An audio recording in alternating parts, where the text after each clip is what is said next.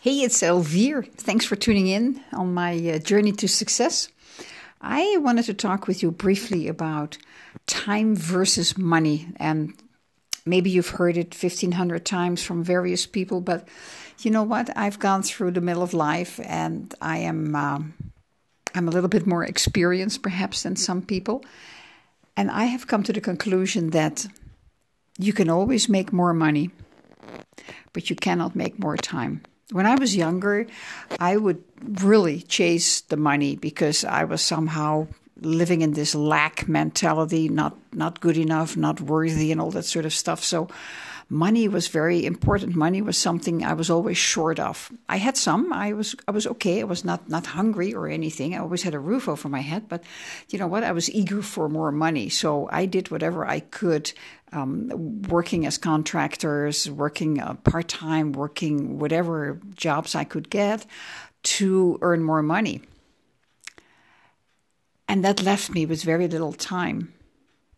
So time to study, time to create a business for myself, there wasn't enough because I was also exhausted. So, in order to study, to build a business, you got to have some, clarity of the head.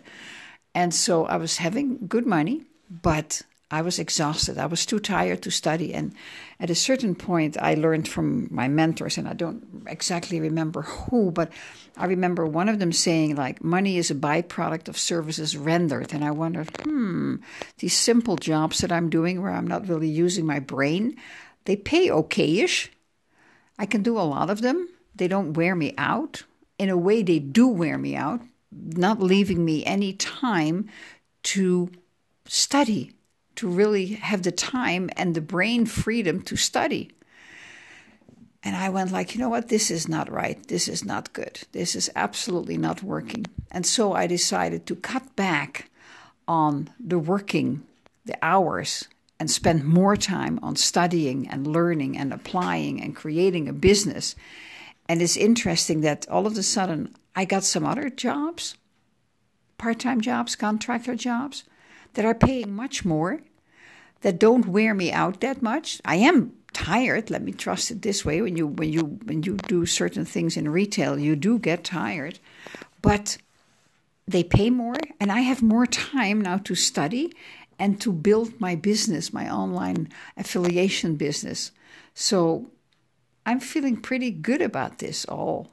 Coming to the realization that I should have done this years ago, because when you feel good about yourself, when you give out the vibration, when you give out the desire, the vibration, that's the same, that you do want to work and that you want to work less, but you want to work good hours and good money, guess what? When you focus on that, it does come to you out of an angle, out of a corner, at a situation where you have absolutely no idea, and there it is. And if you are awake, and I was awake, you just grab that opportunity. You seize it with both hands and you just jump right in it. And that's what I did. But when you're younger, you don't often see that. I didn't see it when I was younger. And I sincerely hope that whatever you're doing, that you're learning a little bit from me.